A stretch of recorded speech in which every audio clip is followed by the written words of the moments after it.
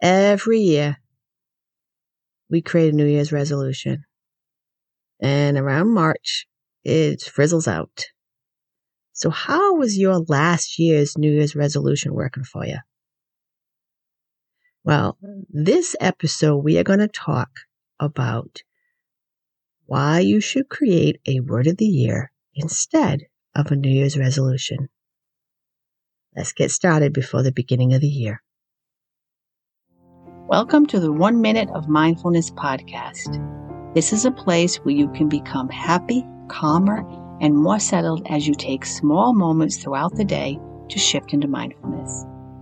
I am Cheryl, your podcast host, and I welcome you to become mindful with me, 1 minute at a time. We will begin after a quick word from our sponsor. Are you looking to become more mindful? Perhaps you want to start a mindfulness practice, but your thinking mind always seems to get in the way. Or maybe you want to expand and deepen your mindfulness experience that you already have. In either case, I would enjoy working with you one-to-one. Go on over to Cheryl J. Reynolds /coaching for more information. Welcome, everybody, to the 1 Minute of Mindfulness podcast. We're getting close to the end of the year, right? We're getting ready to turn that page. But I want to talk to you about that. And I want to talk to you why New Year's resolutions don't have the best track record. So instead of doing that, let's choose the word of the year. Mindfully, of course. New Year's is a big deal. It's when we pull out our brand new calendar and we get to start over. We see this as turning the page, and it's a blank slate to start. We get all excited, and we accept that this is going to be the year we create all the changes. And there's your cat looking at you with old confetti in your head from last night, thinking, oh crap, here we go again. The idea of a date on the opposite side of something gives the impression that it is somewhat different. It is nostalgic. It is a turning the page, a starting over. And it becomes the new unknown. It's this place that's far in the future. Or we actually look at the last year as being back then. So, making a resolution puts a time limit on our success or our failure. And in reality, the upcoming year is just another tomorrow. And all we have are todays. So when it comes to New Year's resolutions, really only about 10% of people keep them. 25% lose their motivation after the 2 weeks. So if you are really intent on creating a long-term goal, then make it small and make it realistic and put less expectations on resolving and more on understanding. And how do we do that? A word of the year. So when we create a word of the year, and let me give you a little insight at what a word of the year is. It is to pick an intentional word that you choose that represents something for you throughout the entire year.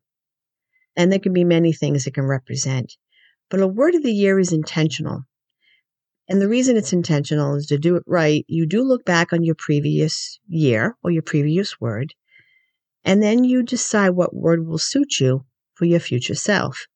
So this is less about turning over the new year and more about turning inward.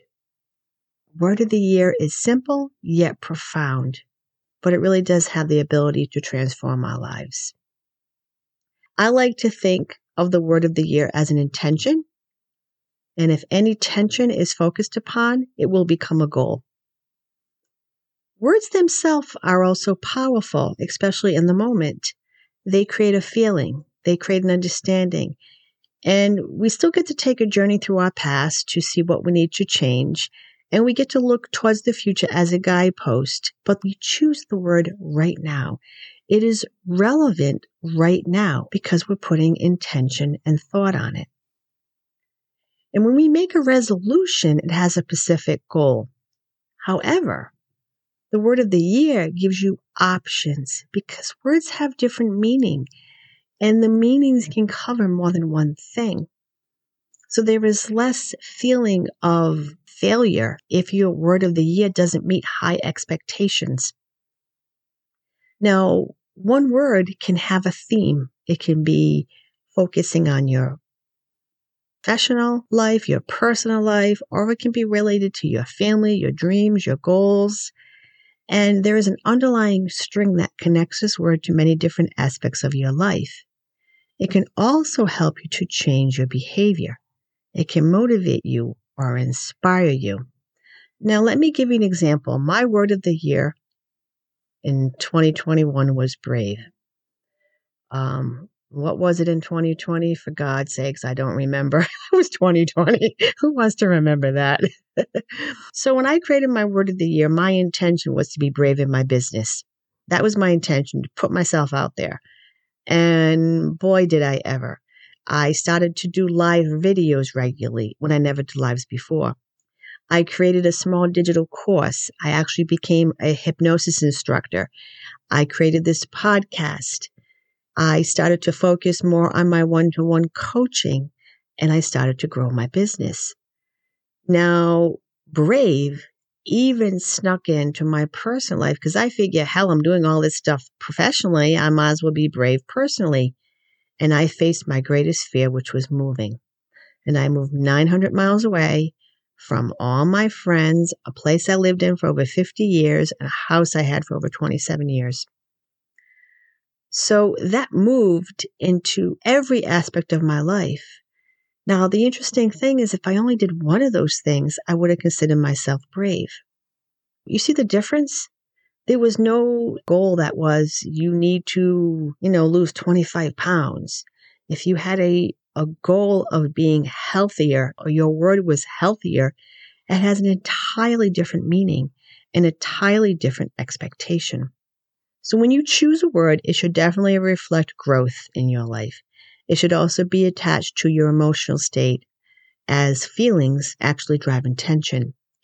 You should also choose your word in a mindful way. Now, you know I was going to toss that in, right? It's all about mindfulness here. We reflect back to think about our previous word. We think about what happened that year. We move forward to look to see where we want to go, what we want to be, what we want to become. So we do a lot of thinking. Then when we get ready to choose our word, we need to be intentional. We need to be mindful. We need to tap into our feelings. And we need to tap into the sensations that come up when we think about a word. Getting you out of your head helps to bring some clarity and spaciousness. And it also helps to increase your intuitive process. And that will help you to connect to words on a different level and maybe connect to the word that you need, not necessarily the word that you want. So it allows us to choose something that maybe you just may have not considered. Now that I have given you some reasons to choose a word of the year over a New Year's resolution, you're probably wondering, well, okay, now how do I pick the word? I have a free treat for you. I put together a detailed PDF on the 5 ways to create your word of the year. You'll learn the 5-step process to pick your word of the year, and you can do so intentionally and mindfully. I will go through the steps. You'll set the intention, you'll review and reflect, you'll look within, you'll use a list of power words that I included, which are over 245 power words you can choose from, and you'll learn to be mindful while doing so. And on top of that, I have also created a downloadable audio called the Power Word Connection that you can listen to as you're going through this process. So go on over to 1minuteofmindfulness.com/word, grab your PDF, put some headphones in, grab a pen, download the MP3, and choose your power word. Take a deep breath in and exhale. All right, everyone. This is a wrap up for this podcast. Now make sure you go on over to 1minuteofmindfulness.com to sign up to get notifications on all the podcast episodes so you never missed one. And until next week, just remember, your future is a thought, your past has passed, but your now is always here. Be mindful, 1 minute at a time.